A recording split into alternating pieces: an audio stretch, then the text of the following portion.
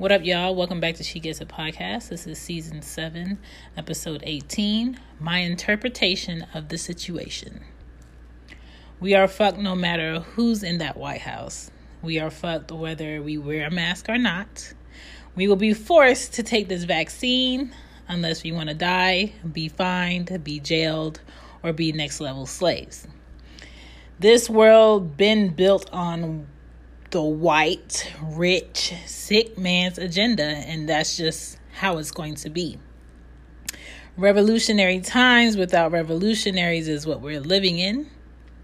We still get murdered in the street without change. Charges are dropped to remind us that we don't matter. Fuck them all, and I highly recommend education of our own, to our own.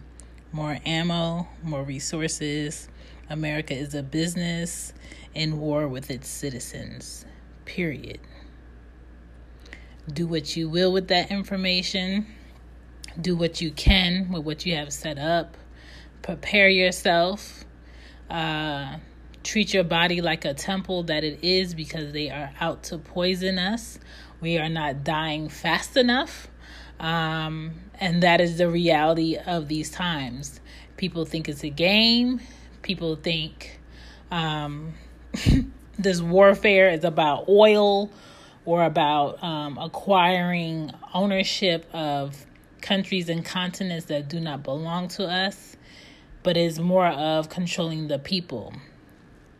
The United States is becoming more communist in the way that they go about dictating and controlling and moving a large group of people. I've been seeing it since April. It is in your face. They are clouding our judgment and clouding our vision with bullshit celebrities. All type of pedophilia things are coming out. Celebrities are moving.